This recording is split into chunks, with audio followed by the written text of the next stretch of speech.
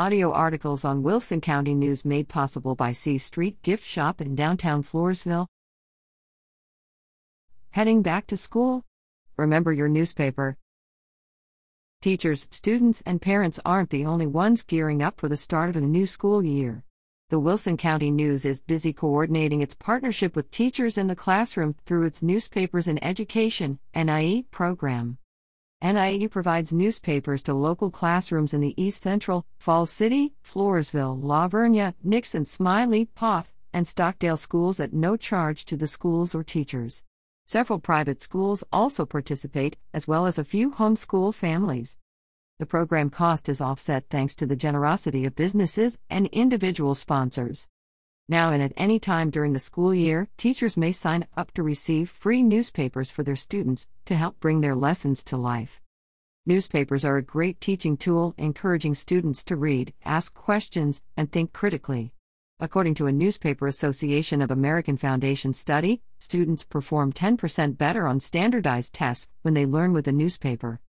Last year, teachers used the Wilson County News to help teach lessons in reading and language arts, math, science, social studies, history, gifted and talented programs, pre-calculus, algebra, college prep, journalism, government, and economics. The Wilson County News established the NIE program 22 years ago, and the newspaper's role in classrooms has never diminished. Every year, we strive to reach as many students as possible.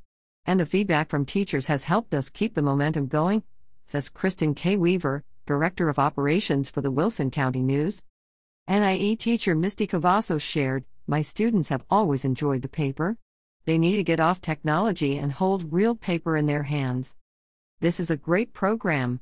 NIE teacher Macy Neal said, "I've been receiving newspapers for years now and my kids love it.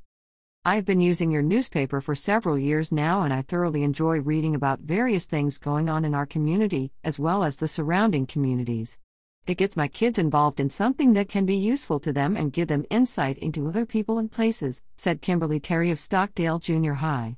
Terry explained how she uses her classroom sets of the Wilson County News. "We will work on reading skills and writing skills by reading the newspaper and choosing stories to write about and summarize for the class to share. We will do a current events type of writing to discuss various topics." For more information about the program, contact Kristen K. Weaver at 830-216-4519 or kristen@woognonline.com. To learn how to become a sponsor, contact Pam Smith at 830-216-4519 or smith@wcnonline.com. Learn more about NIE. 1. Learn more about the NIE program at https://wilsoncountynews.com/newspapers in education. 2. View the list of NIE sponsors at 3.